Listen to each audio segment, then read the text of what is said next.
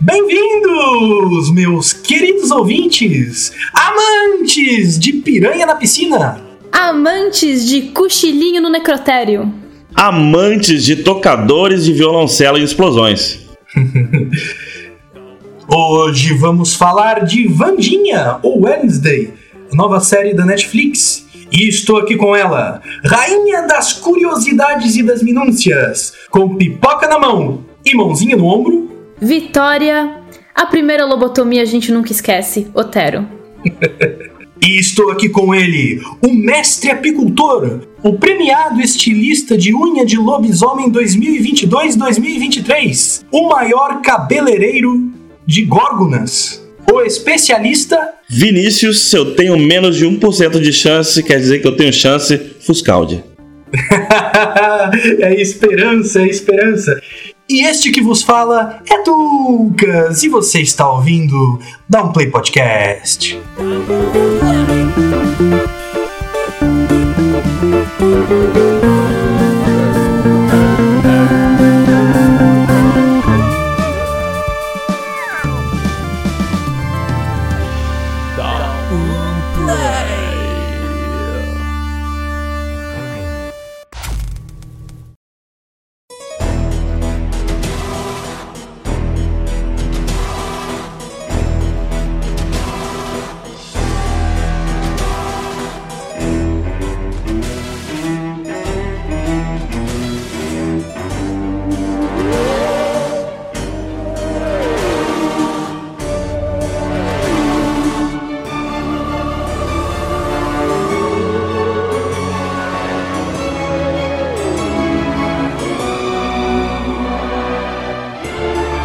Então, é isso, gente. A série que vamos falar hoje é Wandinha, ou Wednesday, uma série original da Netflix que vai nos relembrar do clássico que foi a família Addams. Assim, na minha opinião, foi maravilhoso. Eu já não quero mais saber dos outros personagens da família Addams, Wandinha até o fim. E a série começa com a Wandinha na escola. O irmão dela sofria bullying e ela protegia o irmão. E ela era temida na escola, porque ela fazia muita merda. Aí quando o irmão dela, um babaca lá, prendeu o irmão dela no armário, ela resolveu jogar piranhas na piscina e atacar todos os meninos lá. A série já começa com... Isso era uma coisa que eu achei legal. O nome da escola que ela vai é Nevermore. Em português ficou... Eu vi em inglês. Ficou Universidade do Nunca Mais ou não? Ficou Escola Nunca Mais. Escola Nunca Mais. Fez lembrar até o Shrek, né? Que tem a Tão Distante, que é em Portugal. Eu não sei se é muito, muito longe. É o bué da longe. Far, far away. Mas vem cá, eu tava pensando aqui, por que Wandinha? Por que foi esse negócio de... Porque o nome dela é Wednesday, né, em inglês. Como é que foi esse negócio de o nome dela ir pra Wandinha? Vocês sabem isso? Então, a questão é que é um seriado de 1964. E a TV brasileira, nos seus primórdios, ela abrasileirava os nomes para tornar mais próximo da realidade de quem estava assistindo. Uma coisa que durante os anos foi se diluindo. Mas tem personagens icônicos que ficaram conhecidos com aqueles nomes e que mantiveram. Wandinha é o caso. Da própria família Addams, né? Tem. Então ela sempre foi Wandinha, então? Desde sei lá, quadrinhos? Sempre foi Wandinha? Não.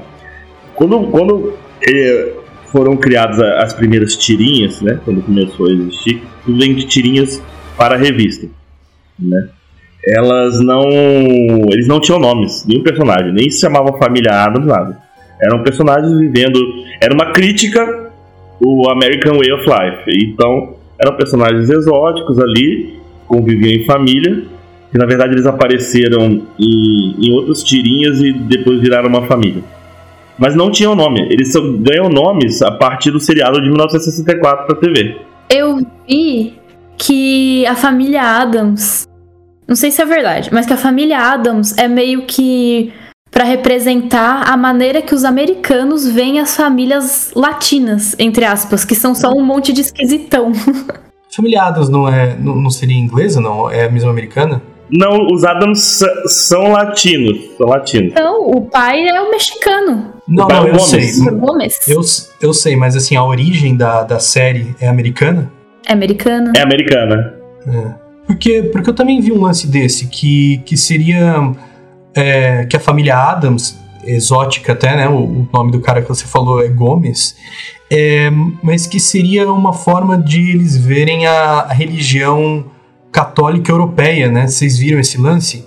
De que, por exemplo, a forma como eles viam os ritos, como ter as famílias jantar com a família tradicional católica de origem mais europeia, ou, por exemplo, assim, o jantar com o crucifixo perto, e eram comportamentos que eles achavam meio bizarro, e que isso servia meio que como inspiração, meio questionável também, por, né, ter esse estrangeirismo, assim, e que surgia meio que de inspiração dessa forma como eles viam os latinos tendo a sua religiosidade.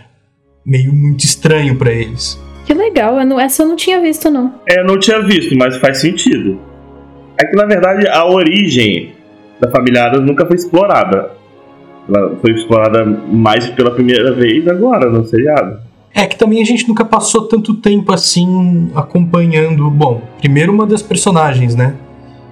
Eu acho que teve desenvolvimentos mesmo dela que a gente não teve mesmo durante os seriados. Até porque a Wandinha do seriado original, ela era filha caçula, não era mais velha, né? Tem essa questão.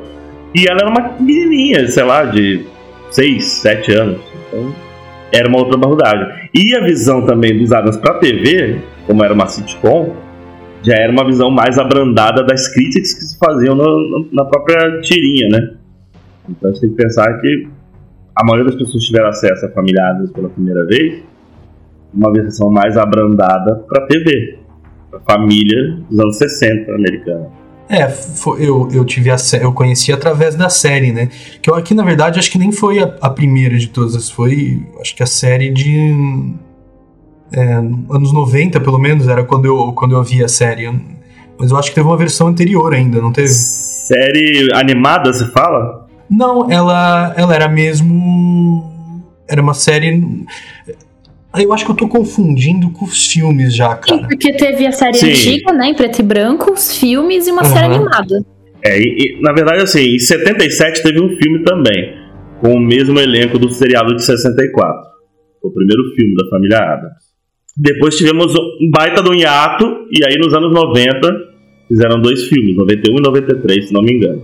Que daí esses filmes já era com o tio, ele era o cara que fazia De Volta pro Futuro, né? O Christopher Lloyd, ele mesmo. Tinha o maravilhoso Raul Julia, mantendo a questão de ser um cara latino de origem hispânica, que era fazer o Gomes, e a Angélica Houston como... Que é ela que participa agora na série também, não era? Não. A notícia do seriado da Wandinha é Catherine Zeta-Jones. Mas ela nunca Quem participa é a Christina Ricci, que foi a Wandinha nos anos 90. Ela é a professora lá da estufa lá que faz da aula sobre plantas, né? Que maravilhoso! É a Christina Ricci que faz, né? Porque uma outra curiosidade, o Tim Burton era para estar envolvido no projeto desde os anos 90. O que é a cara dele, né? Nossa, ele recusou fazer a família Addams nos anos 90 e depois de começar um longo namoro para produzir alguma coisa sobre a família Addams. Inclusive, no começo dos anos 2000 rolou um lance que ele ia fazer uma animação stop motion, tipo o Estranho Mundo de Jack, mas aí só veio à tona agora. Eu pra ser sincera, eu já tinha visto um filme da família Addams, não lembro qual. Porque isso tem todo tipo... Sempre teve todo o estilo da coisa que eu ia adorar ver. Mas eu não tinha gostado muito do filme. Essa série, pra mim, foi tudo que eu imaginei que seria a família Addams e mais. Não sei, foi tipo, amei mesmo. É verdade que a série é um pouco previsível. Assim, dava pra ver desde o início quem era quem. Não enganou ninguém. Mas é que esse é o negócio, é que pra mim não fez diferença nenhuma ser previsível. Porque a série não é sobre o plot twist. A série é sobre a Wandinha. E as merdas que ela fala, e as coisas que ela faz. E ela sendo, tipo, gótica e nada godiando todo mundo. É isso que é legal.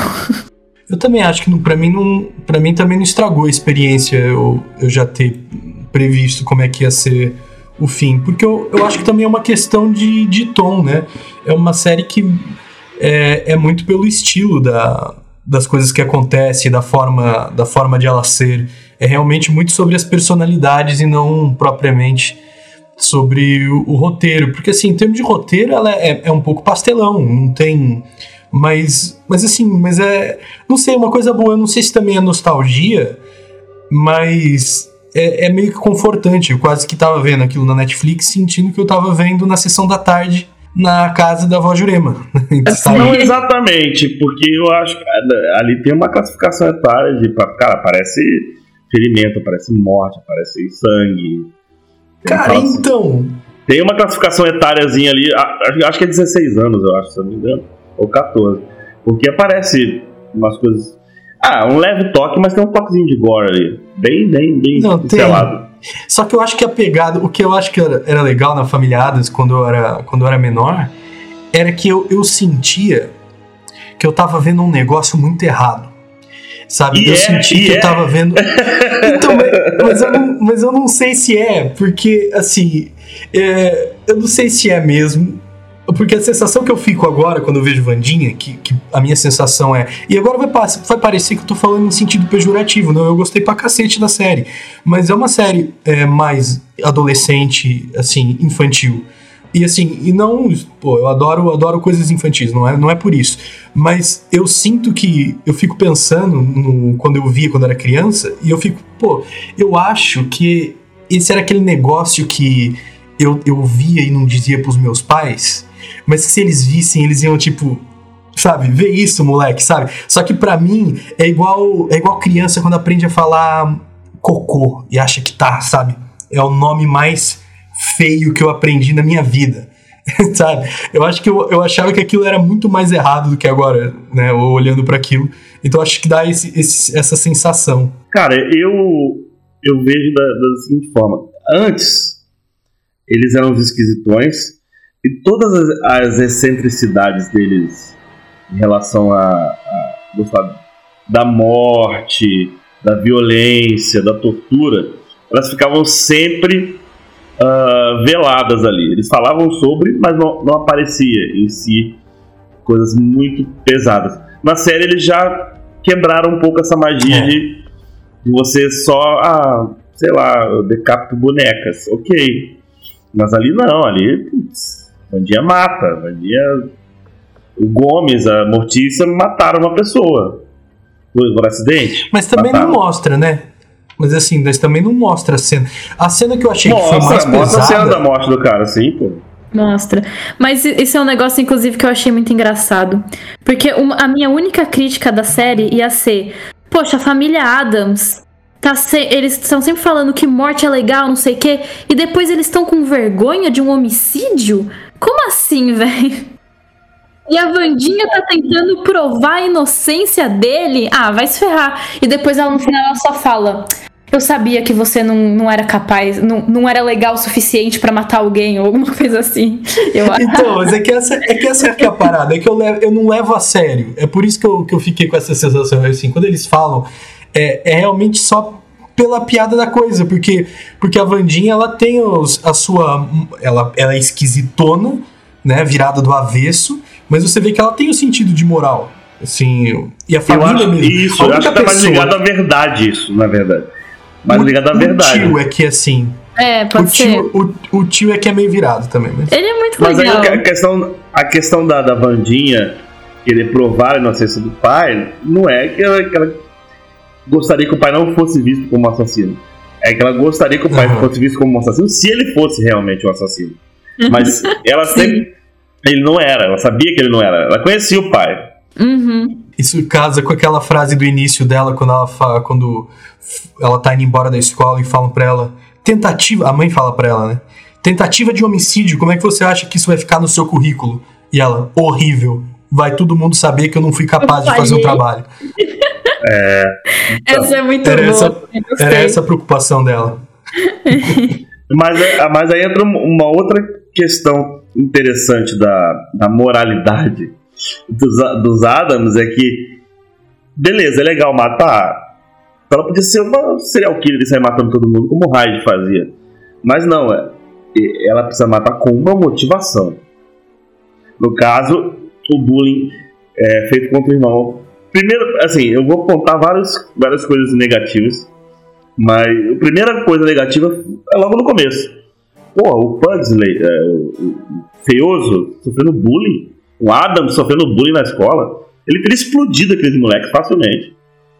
Eletrocutado. Eu lembrava. Jamais o Pugsley ia sofrer bullying na escola. Jamais. É que ele também é estranhozinho. Eu lembro dele sendo mais... Ou seja, enquanto que a Wandinha seria mais calculista, assim, também ruim, mas ela é mais observadora, o Pugsley ele era esquentadinho, né? Ele saía no... É o da ação, ele é o cara da ação. Ele saía no soco. Eu acho que os dois fariam uma dupla perfeita. Faria uma dupla perfeita, eu acho. Ela montando o plano e ele executando.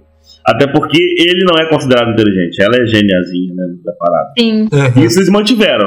O Pugsley sempre é meio burrinho. E a Wandinha é muito inteligente.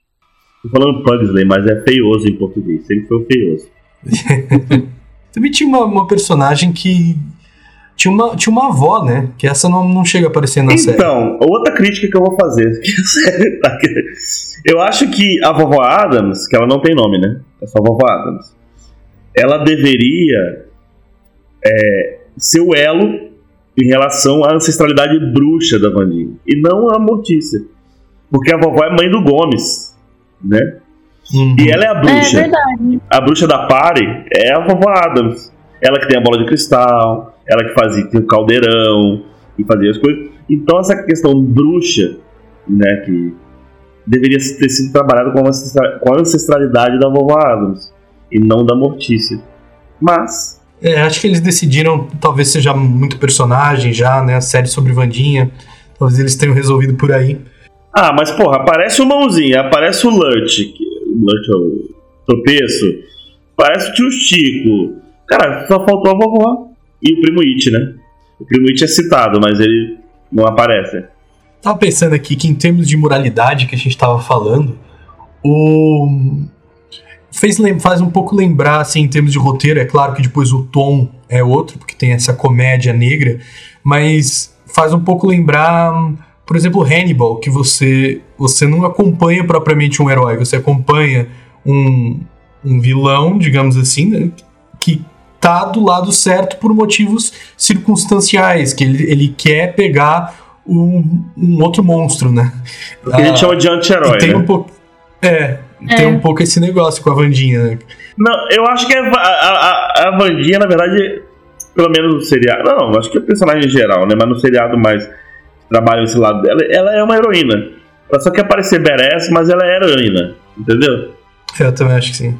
Sabe quando você é adolescente e todos os seus amigos escutam heavy metal e você quer ser metaleiro? Você começa a falar, isso aí é bonde do Tigrão, essas coisas aí é porcaria. Só que escondidinho você ouve Mariah Carey. Então, é isso aí, cara. É bem isso aí. Tô falando por experiência própria, tá? Você sabe do que fala. Todo mundo passou por isso. Nossa, o pessoal, tipo, seus amigos pegassem ouvindo Alceu Valença, você tava fudido, cara.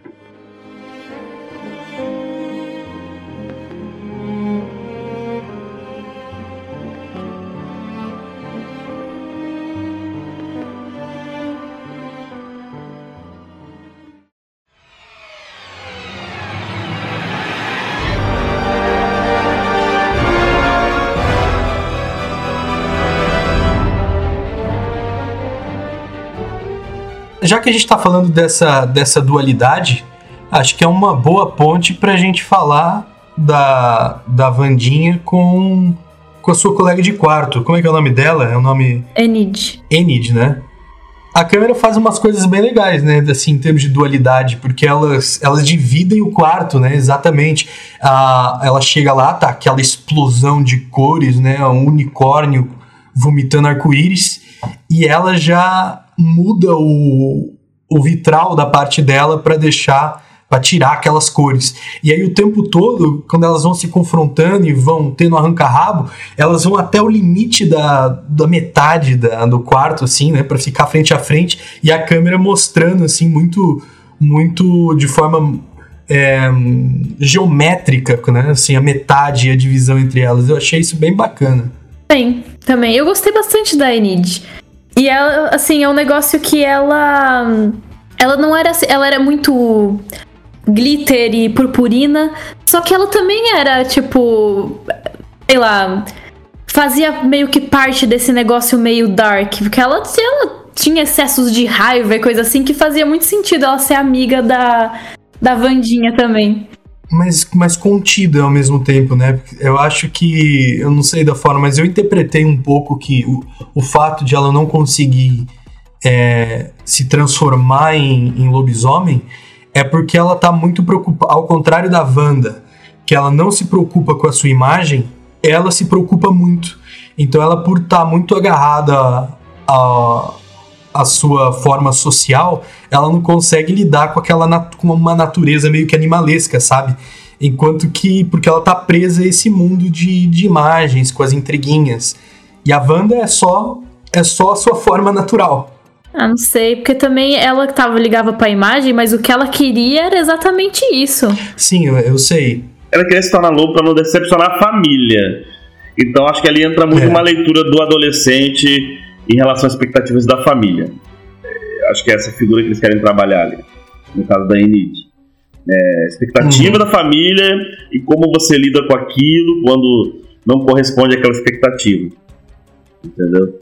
Tanto que a mãe dela quer mandar ela para um acampamento de lobisomens, e ela se dizia, sua prima conseguiu e tal, como se ela fosse defeituosa. Isso pode, de alguma forma, numa sublinguagem ali, estar trabalhando a questão, por exemplo, de sexualidade. Entendeu? Você atrai por meninos ou por meninas e não, mas sua prima tratou com um psicólogo e agora, sabe? Eu fiz essa leitura, mais ou menos. Embora eles falem sobre sexualidade ali, porque as mães do Eugene é um casal lésbico, mas de repente trabalhar sobre sexualidade na adolescência sem entrar no tema. Eu fiz essa leitura. Tem muito tema ali, tem muita coisa, tem muita camada ali na parada, aí que tá, tem muitas camadas ali. A amizade que as duas vão construindo também é legal, porque... Não, aqui vem cá, assim, também, agora, sem fazer grandes interpretações, a Enid é uma puta amiga, porque eu já tinha mandado a Wandinha... Nossa, demais. A Wandinha é chata pra caralho, é chata pra caralho. Não, é chatona, cara. Mas, ao mesmo tempo, eu entendo o fascínio por ela, porque eu já conheci pessoas que eu fiquei muito interessado, assim, como é que ela vive, que coisa é essa, exatamente por essa forma meio muito genuína. Eu achei, por exemplo, que eu acho que a explosão disso é a cena da dança, né, cara? A cena da dança eu achei que foi, assim, desde Pulp Fiction que eu não fico entusiasmado com uma cena de dança igual dessa série. Vocês sabem que foi ela que coreografou a dança. Vendo Sério? vídeos de emos dançando em balada e tirando referências da cultura emo, uns artistas da época, não sei o que, ela coreografou. E ficou genial. Maravilhoso. Nossa, ficou muito legal. Muito legal. A própria Diana Ortega coreografou. Tem pontos interessantes que eu queria tocar aqui sobre a série. Primeiramente sobre a fórmula. Quando fizeram Stranger Things, quando foram pensar em criar Stranger Things, a Netflix fez uma pesquisa sobre temas que seriam de interesse, e muita gente se interessa. Então estava tendo uma grande procura sobre filmes dos anos 80, e sobre coisas relacionadas a terror, etc. E aí eles chegaram na fórmula Stranger Things. Vamos fazer, jogaram na mesa dos caras, os temas são esses, montam um seriado adolescente, né? Bem coisa de algoritmo, né? Leram ali o que podia funcionar. E acertaram muito. No caso da Wandinha, eles fizeram, na verdade, não fizeram esse estudo tão trabalhado quanto feito no Stranger Things, mas pegaram o quê? O que dá muita audiência? Vamos lá. Vamos ver se vocês reconhecem as referências. Mundo Sombrio de Sabrina, Riverdale, Sex Education, Stranger Things, Percy Jackson, Harry Potter. Tem tudo isso no seriado da Wandinha. Tudo isso. Uhum. Tem mesmo. Então, eles pegaram uma fórmula que já estava dando certo, misturaram vários elementos aí, porque você pega o Mundo Sombrio de Sabrina, tem toda essa questão da magia e da figura Satanás, etc. Você pega o Riverdale, que tem aquelas tramas adolescentes, o próprio Elite também, né? Vamos colocar aí na mesmo. O Sex Education, que é um adolescente ali aflorando sexualmente, descobrindo sua sexualidade, tá super ali. Percy Jackson, por causa das coisas de criaturas sobrenaturais, né? Tem sereia, tem górgona, tem vampiro, tem lobisomem. E Harry Potter pela divisão também essa divisãozinha de grupos, colegas de quarto, tem a questão da disputa lá, né? A corrida. E, então tem... Genial, que inclusive adorei essa cena. Eles me pegaram aí, porque dessas séries que você falou, eu assisti todas menos Riverdale. Vamos supor, se fosse qualquer outro personagem, se chamasse Lurdinha, eles pegaram o apelo da família Addams, né, que era uma coisa que não tinha live action há muito tempo, que tava meio em hiato, e deu nisso. Mas se chamasse Lurdinha, a personagem, e fosse com características bem parecidas, talvez não fizesse o mesmo sucesso. Então eles usaram a força da franquia e a fórmula que estava dando certo. Eu não sei se exatamente a gente adulto é o público-alvo. Eu não sei se a gente adulto é o público-alvo, entendeu? Talvez por isso eu tenha algumas ressalvas com a série, mas entretém, ela entrega diversão. É que eu acho que isso acaba por acontecer, né? Eu também comecei a ver muita referência, né? Assim, eu também comecei eu sei de onde é que vocês foram buscar isso, mas do mesmo jeito, não sei, foram buscar e bem, porque a verdade é que, independentemente, são ingredientes que de fato eu gosto quando eu vejo, portanto é o que acontece.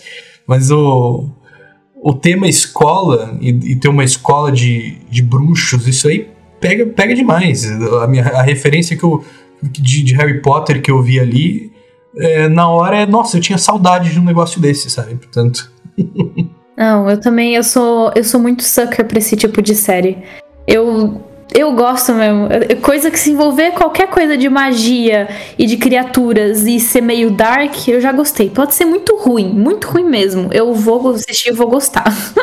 Mas que não é o caso de Wandinha, porque o Wandinha ainda assim, apesar de eu achar que a fórmula, eles seguiram várias formulazinhas, eu ainda assim vejo coisas de roteiro que são muito bem apresentadas. Por exemplo, quando ela chega, ela tem um duelo de espadas com a que aparentemente vai ser a sua antagonista, né? Mas depois, essa ceninha é essencial pro duelo que ela tem com o vilão de espadas. Porque depois, quando ela pecha e puxa ali uma espada, é diferente de quando você vê o Harry Potter puxar uma espada na Câmara dos Segredos. Sim, porque o roteiro te entregou ali alguma coisinha pra você. Ok, essa menina sabe lutar, sabe? Então, mas até quando não entrega. Por exemplo, ela saber artes marciais. É muito previsível que ela saiba, porque ela é a Wandinha. Você acha que ela não estudou pra bater nos outros? Ela estudou. Entendeu? Ela é uma geninha. Mas isso é construído, porque depois mostra também ela falando várias línguas, mostra ela dando show de violoncelo. Ela pode ser muito foda intelectualmente, mas ao mesmo tempo não queria dizer que ela seja foda fisicamente. E aquilo mostrou que ela... Tipo, ela já sabe. Mas o fato dela, por exemplo, quando a primeira vez que aparece um grupo de garotos lá, fantasiados de peregrinos, né? Aquilo ali já é uma coisa que vem dos filmes de live action dos anos 90. Ela no acampamento, em que ela resolve reencenar toda a questão de como foi a ação de graças. E ela tá Essa cena é muito boa. Ah, você é Pocahontas? Beleza. Essa cena é muito boa. Ela botou fogo em tudo. Quem não viu isso e tá ouvindo a gente vai buscar essa cena da série. É muito legal. É maravilhosa, porque também tem a cena dela tacar fogo no acampamento. Com a questão da comemoração dos peregrinos lá do Dia da Ação de Graças, etc. Então é uma referência que vem dos filmes. Então eles tentam entregar fanservice também ali, de qualquer forma. Olha, você que tem mais de 30 anos e está assistindo isso, você vai lembrar disso daqui. É bem bacana. Mas essa cena do filme é boa, porque daí ela ainda é menorzinha. E ainda fica mais fofinha, porque ela tá menorzinha, era pra ela seguir o teatro, né? E ela fala, não vou respeitar não, que daqui a não sei quantos anos meu povo vai estar em reserva, não sei o que. Exatamente. Entra a crítica social. É muito engraçado porque vai escalando de um jeito, né? Aquela piada que vai escalando, você já vai achando engraçado por ela confrontar. Daí do nada, a cena acaba com aquela atriz que também, ela é a melhor. Se eu fosse fazer um filme e tivesse que escolher uma atriz pra levar uma tortada na cara, era sem dúvida essa, que é a mãe do Esqueceram de Mim. A mãe do Esqueceram de Mim, que tá ali também. E aí o fim acaba com ela assando os professores no espeto, né? Tipo, dançando indígena. Essa cena é ótima. Essa cena é maravilhosa. Mas vocês sabem que eu acho que mesmo a ceninha da dancinha dela, que ficou famosa, eu acho que foi uma referência... porque a dancinha da Wednesday, da série, já tava rodando nas redes sociais faz muito tempo. Era um meme. Dela dançando lá com o homenzinho Frankenstein. Isso já tava rodando faz muito tempo. Aí na série puseram também uma dancinha dela que fez igualmente muito sucesso. Cara, e a Jenna Ortega, já era uma atriz que eu já conheci, o trampinho dela, ela entrega uma Wandinha bem honesta ali. Ela se entregou ao papel. E o fato de ter uma outra Wandinha em cena, que é a Christina Ricci, deve ter dado vários toques pra ela, foi bacana. Uma coisa que é previsível, a primeira vez que eu vi ela em cena, eu falei, essa mulher é vilã. Só muito gente boa. Só gente boa demais. Também. Desde o início. E o Tyler também. Assim, quando a gente só achava que tinha um vilão, eu ficava na dúvida. Ou é ela ou ele, ou é ela ou ele. A partir do momento que foi dois, tá. São os dois. Uma outra coisa que eu quero fazer também, levantar uma questão. Essa série é recheada de galãs feios. Não. Uma coisa que a Netflix gosta de fazer é promover galãs feios. Meu Deus do céu. Mas quem que você tá chamando de feio? O Tyler e o Xavier. O Tyler e o Xavier, os dois são feios. Eu discordo, eu não achei nenhum dos dois feios. Tá vendo? A Netflix, ela está te doutrinando a achar homens feios bonitos. Olha que bom, né? Tá deixando as meninas com expectativas mais realistas, porque os filmes e príncipes da Disney estragaram completamente o mundo Isso real. Isso é verdade. Graças a Deus que homens como nós poderemos namorar. Estamos apoiando aqui, Netflix tá dando uma chance pros mortais. Graças a Netflix, homens como nós podemos namorar, casar, etc. Mas tem uns galãzinhos feios ali, pelo amor de Deus. Querer empurrar que aqueles caras são bonitos é foda. Tô achando eles maravilhosos. Pô, Stranger Things tem até meninas feias, né? É considerado lindas, são consideradas lindas, mas porra, não são, né? Mas tá ali, né? Dentro do padrão de galãs, né? Mas essa é a maior parada do Stranger Things, na verdade. Isso é a coisa mais legal, é eles colocarem holofote nos nerdola. Aqui também teve o menininho das abelhas, a Wandinha o Eugene. A Wandinha no fim, o Eugene. No fim, a Wandinha pede desculpa por não ter ido com ele no baile. Então, também não, ela pede desculpa por não ter ido com ele investigar. Tá. Ela tava pensando me perdoe por ter ido no baile e não ter ido com você. Não tá lá com ele na hora. Ela se culpou muito por aquilo. Porque ela era pra estar com o Eugene, né?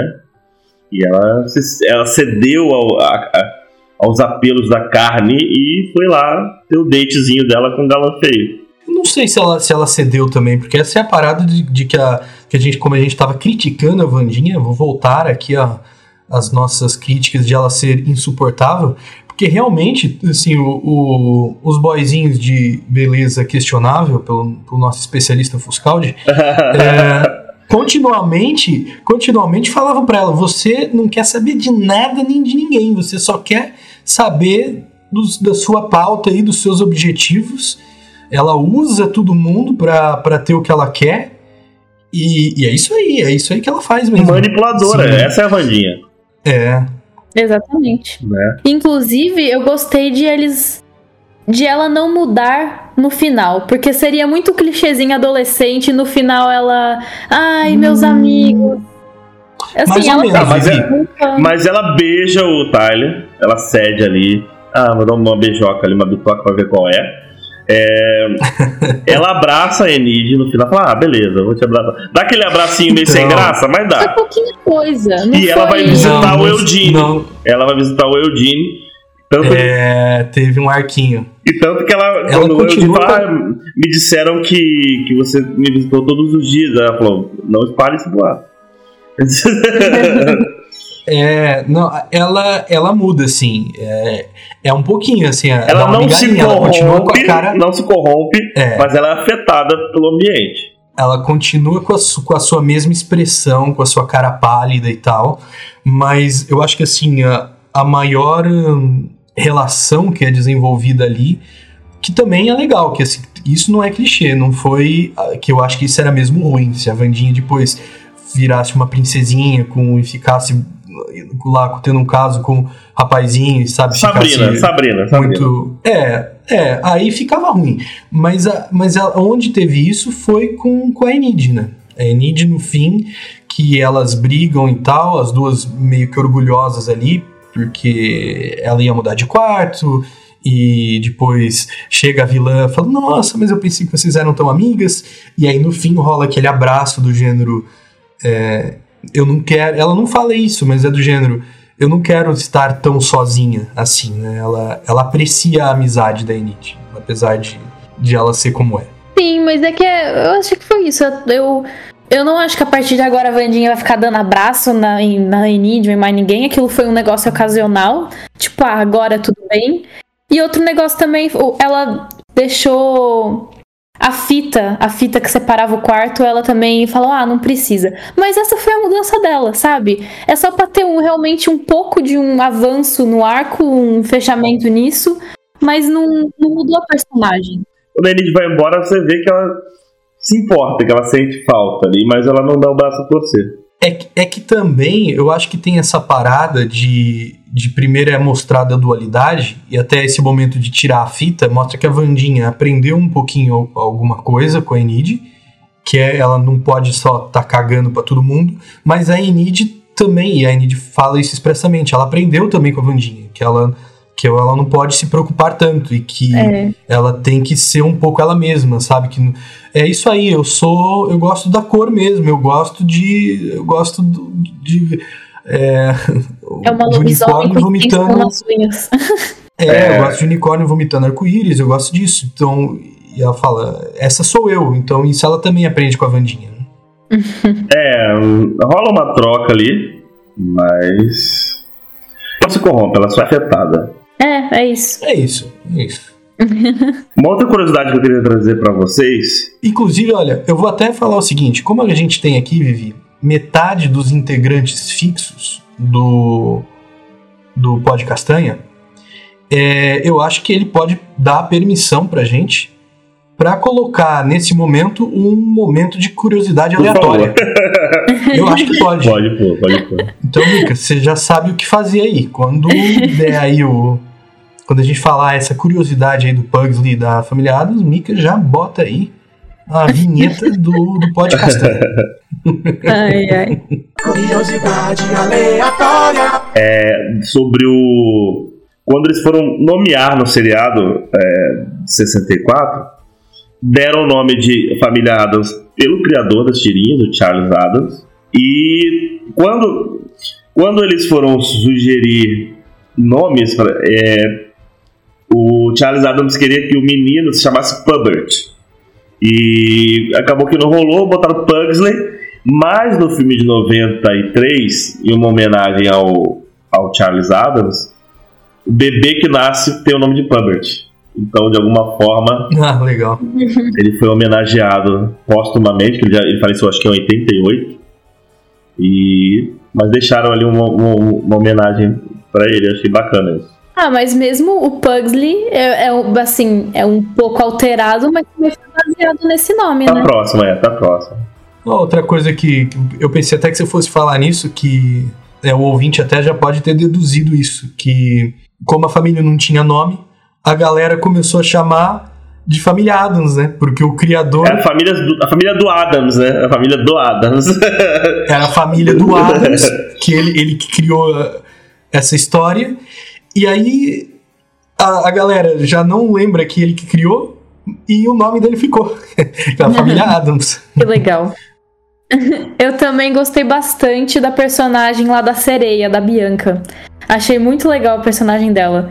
Que no início até aparece meio como a antagonista inicial, né? E depois... Cara, depois ela ficou super legal. Ela é típica que eu tava com raivinha no início e depois acabei a série adorando ela. Mas aí tem um plot que explica o porquê da Bianca ser aquela cuzona, né? Mas eu acho mal trabalhado algumas coisas. Por exemplo, beleza, a mãe dela aparece lá, ela tem uma porra de uma religião lá, de uma sociedade lá que vem de um app de dominação de mente, sei lá, graças ao canto das sereias. Mas tá, a mãe dela some, o menininho lá que é filho do prefeito tava com o bracelete, perde o bracelete, não vou tirar, não quero mais o bracelete, pronto. E beleza, e aí? Morreu a história. Não sei. Vai querer trabalhar na segunda temporada? Não foi nem confirmada a segunda temporada ainda. Eu entendo o que você quer dizer, mas eu gostei dela. Achei ela uma personagem carismática. Não, a Bianca em si é legal, né? E eu acho interessante. Ela tem carisma. Interessante, muito interessante, eles trabalharem que o que seria a cheerleader, a garota mais popular da escola, que namoraria teoricamente o capitão do time de futebol. Ela é uma menina negra, com cabelo raspado. Então tiraram todo o estereótipo da loirinha peituda, né? Que é a menina mais. E sem idade, que é a menina mais bonita da escola. E colocaram uma menina negra, de cabelo raspado e linda, né? Todo mundo, Nossa, todo mundo entende ela como referência de beleza naquele lugar, né? A própria Wandinha fala isso pra ela. Aquele olho dela que atravessa. Nossa, mano. Ela é uma sereia. É uma sereia com uma pegada de Dora Milaje ali também, né? Inclusive eu vi comentários na internet de pessoas que claramente não entenderam a série, de falar, nossa, que preconceituoso colocar a vilã da série como uma menina negra. É tipo, nossa, velho, você não entendeu nada da série. Nossa, gente, eu até tive dificuldade pra falar, mas quem é que é? Não, eles estavam falando da Bianca. Até tive dificuldade agora. Tanto que o menino negro também, que é o filho do prefeito, começa como vilãozinho, mas tem um arco de redenção também. Entendeu? Então, então eu acho que quem falou essas merdas aí não assistiu a série até o final. Ou tá de sacanagem ou tá faltando um parafuso. Muita coisa que eu vi também de comentário negativo é sobre a questão, é lacração. Porque a pessoa, a protagonista é uma moça latina. Aí tem a moça mais bonita é negra. E tem um casal de lésbicas. E que não sei o que. Pelo amor de Deus, né? O mundo então, é assim hoje, cara. O mundo também é assim hoje, gente. E não é só isso. Eu acho que Bem-vindos à realidade. Tem série que eu acho que tenta esfregar essas coisas na cara. Essa é uma série que foi tão bem entregue, tão naturalmente, que eu nem tinha pensado nisso, sabe? Eles só são personagens. É que eu acho que essa é a diferença. Tem que ser bem feito, cara. Porque assim, tem que entregar de forma natural. Eu vi, por exemplo, pessoas reclamando, que a gente também no Downplay reclamou lá atrás, quando a gente falou do Snyder Cut, que tinha uma cena da Mulher Maravilha, que ela aparecia, eu já nem lembro qual era a frase de efeito dela, sabe? Que nós mulheres não precisamos disso, eu não lembro direito. E que assim, É porque é ruim, cara. É uma má representatividade, porque você via que a cena... Esse é o problema, é que quando é só pra fazer isso, é só pra dar representatividade, nem representatividade dá, porque daí fica fraco. Você tem que fazer um negócio bem feito. É a cena do Avengers, quando tá uma das meninas lá sozinha na batalha em Wakanda... E ele fala, o que é que uma mulher pode fazer sozinha? E aparece todas as mulheres super-heroínas. De repente, tem uma que estava lá na puta que pariu e fala, ela não está sozinha. Então, quando eu vi essa cena, eu arrepiei. Só que só que ela é ruim. Isso é no Guerra Infinita. Acho que sim. É no penúltimo. Mas aí, no Ultimato, mostra o que uma mulher pode fazer sozinha. Que é quando a Capitã Marvel dá uma surra no Thanos. Ele dá um murro nela com a joia do poder e não acontece nada, cara. Mas voltando aqui pra pauta, eu acho que é diferente, porque a família Addams funciona muito pra falar dessas coisas com naturalidade. Porque a família Addams, quando a gente já começou falando, era uma família... Bom, pra além de eles serem sádicos e esquisitões, era uma família latina, americana, e que... Para além disso, ela usava como crítica, porque essa é a parada depois que é muito legal. Porque eu não vi as séries, mas eu pesquisei, vi cenas, e um dos temas da série, na verdade, é o quão legal é a família Addams e o quanto os vizinhos deles são uns cuzões. Sabe? Os vizinhos deles são pessoas muito mais... pouco empáticas no fim das contas e carismáticas também, que trata todo mundo de forma bem, sabe, legal. Eles são sádicos, eles são doidos, mas e os vizinhos é que na verdade são muito cuzões com eles. Então também tem essa parada de, eu acho que é um formato, e a família Addams funciona muito bem para trabalhar. E é uma família extremamente unida, extremamente unida. Uhum. Que também puxa um pouco do estereótipo da família latina pra eles, né? As famílias, os mexicanos e tal, eles todos ficam todos na mesma casa, avó, primo, tudo, eles moram todos juntos. Eles também são muito unidos. Não, a mesma coisa pra eles, né? Assim, mas é a forma como eles veem também. Que fala um pouquinho de classe social aqui também, mas... Não, tem muitas camadas que eu digo. Num primeiro momento, em muitas coisas eles são clichês, são previsíveis, mas tem muita camada ali se você for olhar com calma. É que eu até acho que esse negócio de ser previsível também faz parte. Eu também não vi a série antiga, que era a sitcom, mas os sitcoms normalmente são previsíveis também. E não deixa de ser legal por causa disso. E a Wandinha foi uma série previsível? Foi, mas ela não deixou de ser legal, porque não perdeu nada com isso. Eu concordo um pouco com você, Vivi, porque essa previsibilidade também faz parte do que acabou por ser tradicional das sitcoms, porque, no fim das contas, por exemplo, se você for pensar em Friends, para que você possa, hoje não tinha formato de streaming como tem hoje, que a gente acompanha todos os episódios, então é normal que você veja um episódio e só acompanhe 3 episódios lá pra frente, 4 episódios lá pra frente. Então qual é a parada? Eles não podem alterar muito a história. Não pode ter coisa que aumente muito grandes arcos, entende? A história tem que resetar para que o episódio seguinte recomece. Onde começou, né? É um arco por episódio. Isso acabou por ser gênero. E eu acho que, pronto, não é o que acontece na Wandinha. Eu acho que tem arco, a gente já falou, elas se alteram, mas algumas coisas de sitcom eu acho que se manteve. Se você for reparar, tem muita cena que a Wandinha, ela tá falando, assim, primeiro, como ela tem que manter a face muito parada, né? Ela é muito expressiva com o olhar, sabe? A típica cena de alguém fala atrás dela e ela joga o olhinho pro cantinho do olho, assim, antes de virar o pescoço. Ela joga o olhinho pro cantinho inferior direito e depois vira o pescoço. E aí, às vezes, a pessoa fala alguma coisa que ela fica espantada e ela tá olhando assim pra baixo, e aí ela olha em frente pra pessoa, só que a pessoa tá do lado da câmera. Então dá aquela impressão de que ela olhou pra você antes de responder. E isso são coisas típicas de sitcom, sabe? De você parar assim, dar aquela pausa, olhar pra câmera e dizer alguma coisa quase como se fosse uma punchline. Isso é muito típico de sitcom, e eu acho que tem ainda na série essas características, né? Foi buscar. É, verdade. Que vai buscar coisas mais antigas ainda, que depois eu fui ver algumas entrevistas.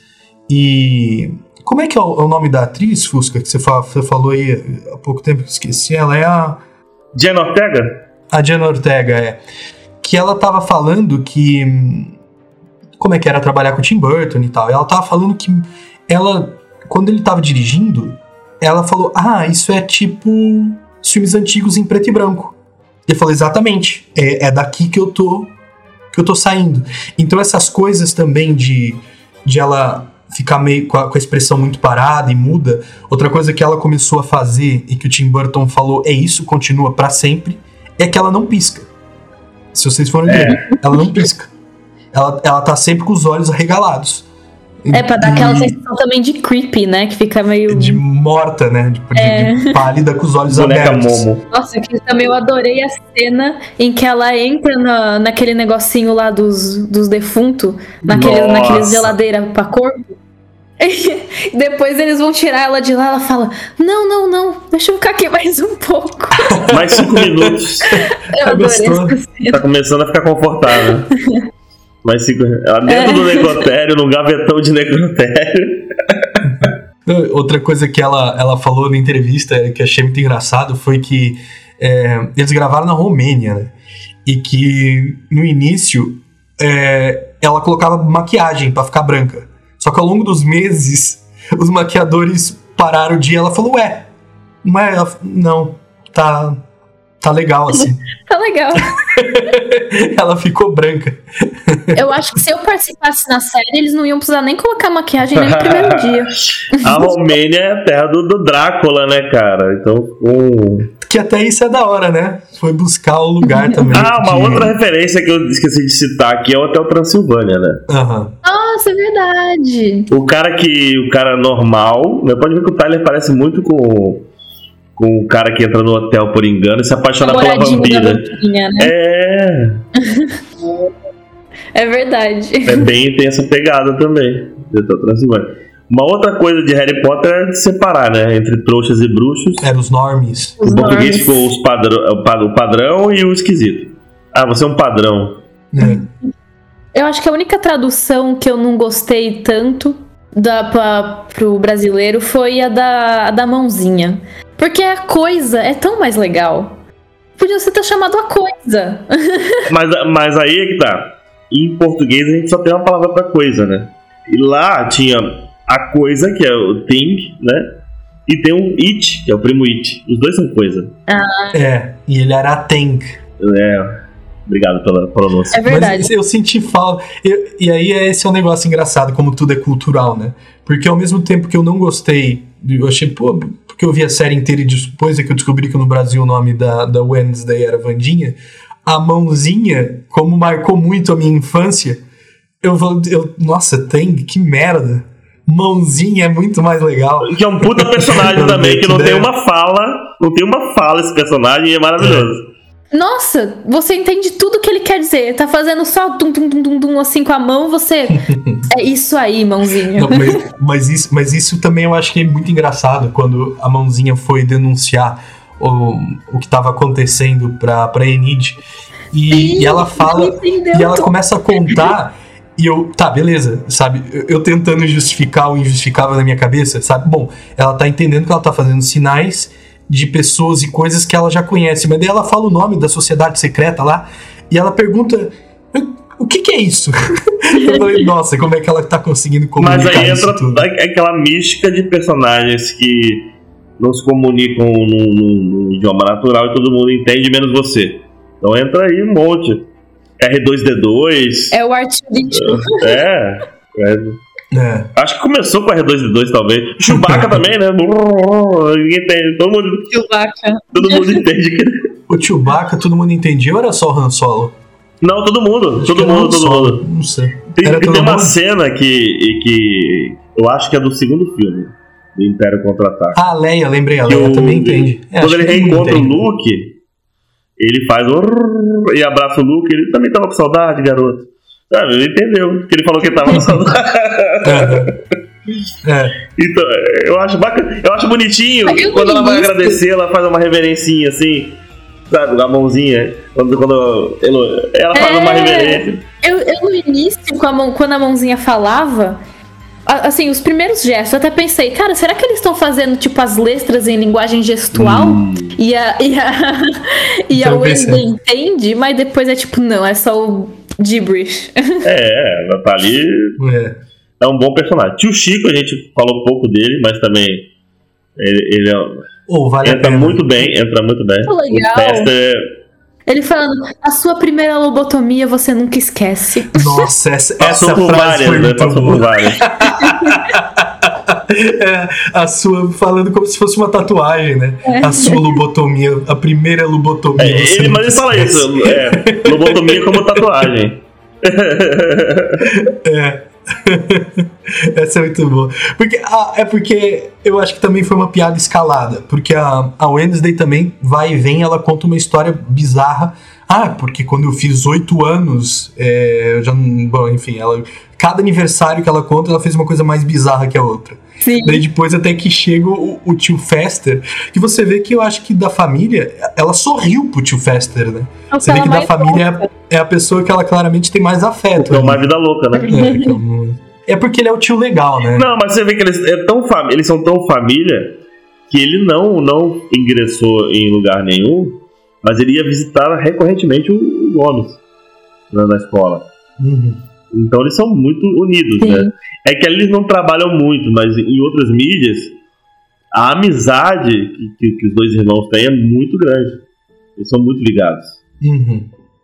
Eu na verdade, eu acho que pela série eu tinha entendido que o Gomes às vezes não queria que ele fosse visitar ele, mas ele ia tipo só de qualquer jeito. Porque ele amava demais o irmão. De vez em quando eu caía do teto com uma espada em cima dele. É muito. Mas eu senti falta da vovó. Queria muito que a vovó fosse a ancestral bruxa. Acho que casaria muito, muito bem. Eu, se eu não me engano, acho que a vovó tá morta nessa versão. Se eu não me engano. Você acha que ela já morreu? Eu acho. Me deu a entender que ela já talvez tenha morrido, né? Mas, né, como eles conseguem conversar com os mortos. Aos 10 anos de idade, eu fiz uma guilhotina a vapor para decapitar minhas bonecas. É a primeira vez que ela tá consertando o café, né? A máquina de café. Essa cena é muito boa também. Muito boa. As frases da Wednesday eu adorava. Quando ela tava falando lá de o inferno são os outros. Do Sato. Mas depois ela fala alguma coisa depois que eu agora não tô lembrando o que é. Foi a minha primeira paixão. O Sato. Foi a minha primeira paixão. Eu gosto muito também dos diálogos dela com a diretora. Eu acho fantástico quando elas estão... Poxa, vamos falar dela, cara. Eu gosto... Essa atriz é a Gwendolyn, né? Primeiro, o nome dela é maravilhoso. Gwendolyn. Eu tava falando pra Vivi que se o meu nome fosse se eu fosse o diretor e tivesse uma atriz que chamasse Gwendolyn, era o nome da personagem pra sempre. Gwendolyn. Não precisa de outro nome. Ela é a Brienne, de Game of Thrones. Uma mulher gigantesca. E Lucifer. Eu vi uma entrevista Gabriel, dela né? falando... Não, ela é Lucifer. Ela é Lucifer no Sandman. Em Sandman. Atriz maravilhosa.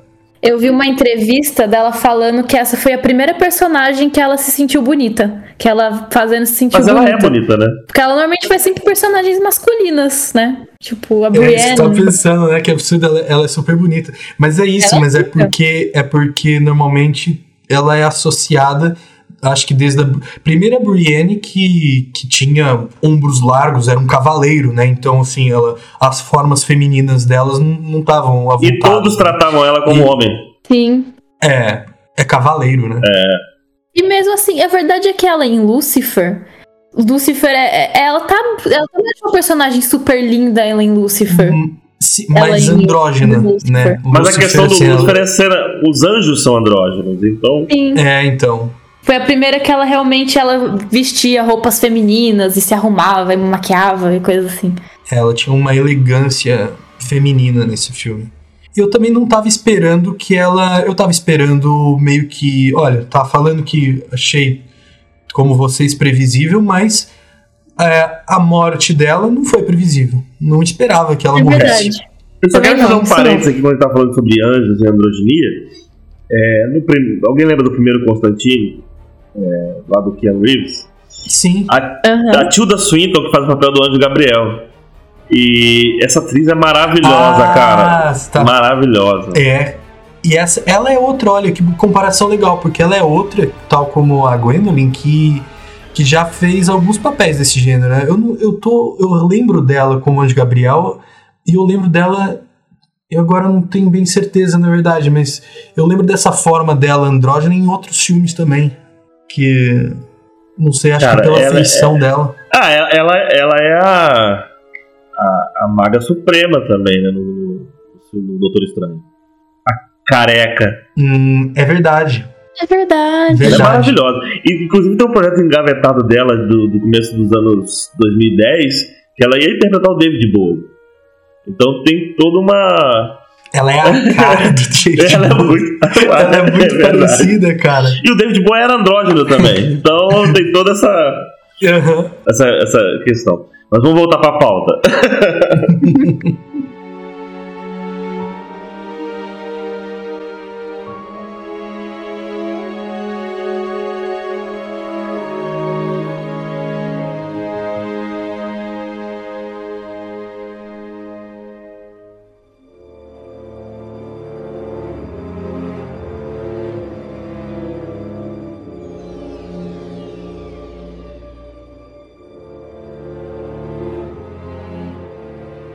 Vivi, então eu vou colocar aqui a pergunta pra você. O seu coração derreteu com o nosso revelado vilão da história ou não? Bom, tinha horas que eu gostava dele, mas tal como eu falo, eu sabia que ele era o vilão. Eu tava muito mais torcendo pelo Xavier. Eu tava tipo, pô, o Xavier é mó legal. Artista, cabelão comprido, aquele olhar meio sofrendo. Mas é sacanagem, a Wandinha fazia de todos deles cachorrinhos, cara. O Xavier, então, chorando, falando pra ela: pô, sabe qual é o seu problema, Wandinha? Você não sabe quem é seu amigo. Eu tô aqui desde o início. Mas sabe qual que é o segredo da Wandinha? Ela não é a menina mais bonita da escola, nem a mais interessante, né? Mas ela não paga pau pra ninguém. Ela não é gado de ninguém. É isso. Nessa escola, isso é o que vale. O Xavier devia pensar assim: não, mano, eu namorei a menina mais gata dessa escola. Todas as meninas daqui pagam pau. Por que essa garota não quer saber de mim? E aí ele virou um cachorrinho dela por causa disso. Esse é o segredo. Olha, vim te dar um pouco em primeira mão, hein? Você ouviu aqui pelo nosso especialista Fuscaldi. Se esse aqui fosse pro YouTube, já podia colocar aqui na vinheta. Qual é o segredo da Wandinha? Foi revelado no Downplay Podcast. Você tá pensando o quê? A gente convida o melhor do melhor, Vivi. Inclusive, eu acho que ele já gostava dela no início, mas pra mim, eu acho que ele ficou mais apaixonadinho por ela depois daquela corrida dos barcos. Que ela deu um pau em todo mundo. Mas olha, eu acho que é o momento de... Quanto tempo a gente tá? 1 horinha de gravação, perfeito. Vamos pras notas. Acho que o papo tá bom, a gente conseguia falar aqui dessa série bem divertida durante ainda muito tempo. Depois eu quero fazer só uma menção honrosa depois. Quero fazer uma menção honrosa à trilha sonora do Danny Elfman. Eu sou muito fã dele. Muito Sou muito fã dele, mas eu sou fã dele, tipo assim, porra. quando ele tinha banda nos anos 80, o Oingo Boingo, que é uma banda bacana pra caralho. Mas o Danny Elfman é um puta de um compositor pra cinema e TV, né? O cara que fez os Simpsons, né? Eu acho que até agora é a música mais marcante do Batman. Que tocou Sandman, não foi? Dos Metallica. Não, pra além disso, né? Pra além de, é claro, eles colocarem várias músicas. A primeira música, a Paint in Black é a primeira. Eu falei, nossa, a minha música favorita dos Stones é Paint in Black. Eu falei, nossa, que coisa linda. Verdade, a banda sonora foi muito boa. E também, já que a gente tá falando de efeitos sonoros ainda, o código pra Sociedade dos Poetas Mortos dele lá é os 2 estalinhos da família Adams. Se chama fanservice. Sim, eu adorei. São os 2 estalinhos. O fanservice é É o easter egg, é o camel, é o tudo aí. Easter egg. Não, mas dá pra você pensar também, assim, será que a Mortícia não... Porque você viu que ela participou, Ela né?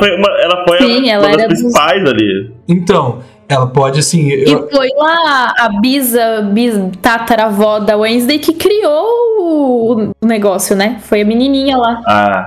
A Good Adams. Sim, a Good Adams que criou a sociedade. Nome maravilhoso, inclusive, do personagem. Mas puxando aqui, Fuscaldi, já vou aproveitar aqui que a gente tá falando de estalinhos. E nosso especialista, você dá um play ou não dá um play para Wandinha ou Wednesday? Dou um play, sim, com certeza. E quantos estalinhos de 1 a 5, a de 0 a 5, que o Nicolas também faz questão de me lembrar aqui sempre que o 0 também é uma nota. De 0 a 5, quantos estalinhos você dá para a Wandinha? 4 estalinhos pra mim. 4 estalinhos para Wandinha, eu acho que é uma ótima nota.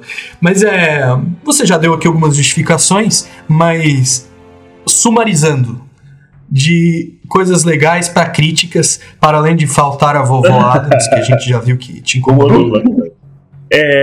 As coisas que me incomodam também são coisas positivas. A questão da fórmula, que precisa atrair aquele público, a previsibilidade, né? E o final, eu acho que resolveram, mas não resolveram. Eu vou aproveitar que tá nessa vez aqui e a gente nem falou disso, mas o finalzinho, eu não gostei muito daquela mensagenzinha que ela recebeu, cara. Eu achei... aí me pegou um clichêzaço, assim. Que teve, assim, que tem uma série bem divertida na Netflix que ele imita, ele faz um que se chamado uma mockery, né, que brinca que é um documento. É um mockumentary, isso. Que brinca que é um documentário, mas não é, né? E que eu acho que chama... Lembrei, American Vandal. Não sei se vocês viram. Não assisti, mas... Uhum. É muito bom. Que é muito bom, que brinca também e subverte, né? Uma sátira desse gênero de a mensagenzinha e quem é o cara por trás da mensagem. Teve uma série que fez famosa há uns tempos aí de universidade.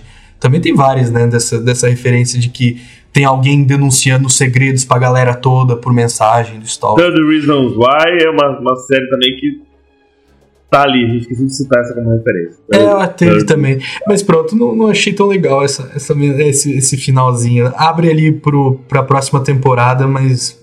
Bom, mas Fuscaldi, passa aí então a bola pra qualquer membro do nosso maravilhoso elenco, que aqui é eu e a Vivi. Se dá um play ou não dá um play, e quantas estrelinhas, quantos estalinhos? Quantos estalinhos? Eu vou passar a bola aqui então para Vitória. Vitória, dá um play ou não dá um play em Wandinha Wednesday? Pô, eu claro que dou um play. Eu gostei muito da série. Muito mesmo. Eu era totalmente o público-alvo dessa série. Fuscaldi, eu tô sentindo que vem um 5 aí, cara, pra Wandinha. Tô sentindo, cara.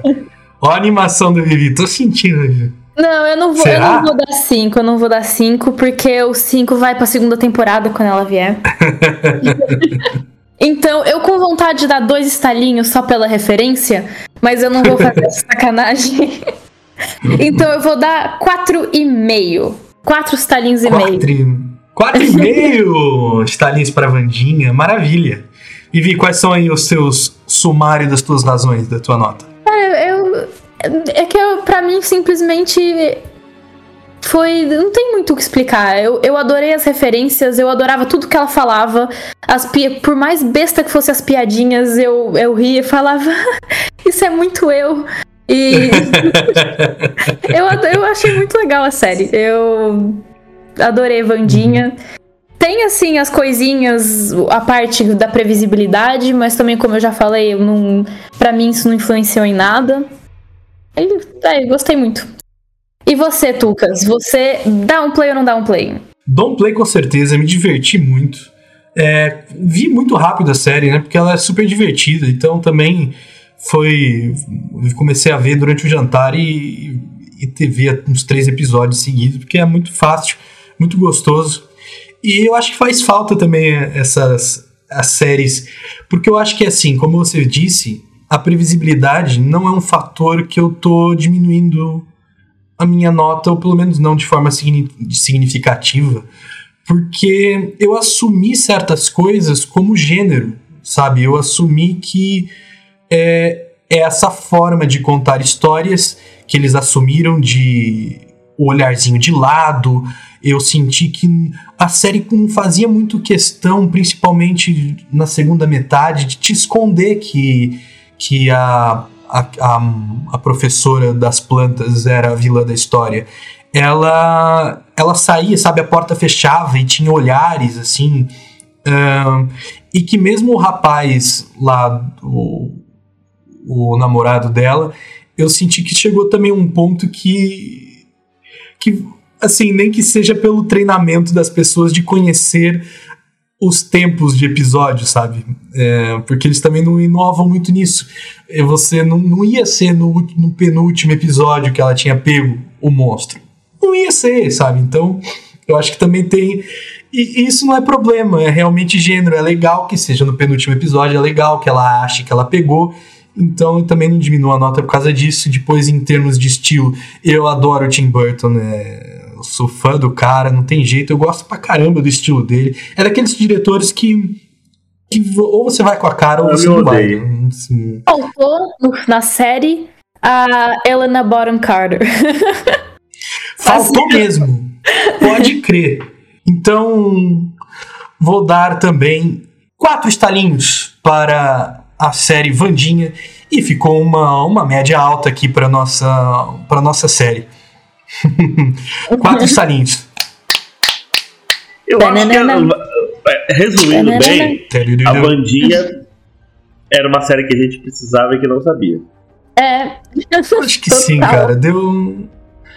Eu acho que também tem a ver com isso, com falta de saturação. Não tava faltando uma série que ocupasse o espaço que ela ocupou. Conseguiu fazer com muita sabedoria o que muitas séries tentam quando tem essa questão de trazer uma nostalgia, é que unir públicos que não conheciam os Adams, públicos que conheciam, e chegar meio que no consenso ali de que é uma série ok, boa, cumpriu o papel, não prometeu grandes coisas, nossa, vai ser o seriado. Não, o Tim Burton faz o que ele faz de melhor. Entretenimento. Não é pra ser realmente... Entendeu? É uma obra-prima, é pra ser divertido e cumpriu totalmente. E por mais gótica e com algumas pitadas de gore que tenha, é um seriado leve, que não vai te exigir muito. Você vai ficar, nossa, mas eu tenho que... Tipo Dark, tá ligado? Você tem que, meu Deus... Não, ela cumpre o papel dela. Ó, vou aproveitar aqui pra falar dessa leveza e divertimento, pra fazer a seguinte pergunta, Fuscaut. Essa pergunta aqui é do milhão. Portanto, para surpreender a nossa querida Wandinha, levaram a Wandinha para uma cripta para torturá-la vendo Legally Blonde, né, que é Legalmente Loira. Qual seria o filme que uma jovem beldade interessada no nosso especialista, qual era o filme e aonde que você veria esse filme para te conquistar? Olha, lugar... Cara, aconteceu isso comigo. Eu vou te contar. Eu vou trocar o filme aqui. O meu filme favorito é o Mágico de Oz de 39. De todos os tempos. Esse é meu filme favorito. É filme maravilhoso. Principalmente se você estiver ouvindo The Dark Side of the Moon do Pink Floyd junto. Porque a gente faz um episódio sobre isso aqui. Doideira. Mas aconteceu recentemente. Relançaram no cinema, mês passado, o ET no cinema. E eu fui com a minha namorada assistir, então, putz, caralho, foi maravilhoso, cara. Realizei um sonho de criança, eu vi ET no cinema. Olha só, então... Que legal. O Mágico de Oz de 30 e tal. Eu acho que era um filme que agradaria a Wandinha também. Sim. Pelo menos também seria em preto e branco. Ela acho que ficaria contente.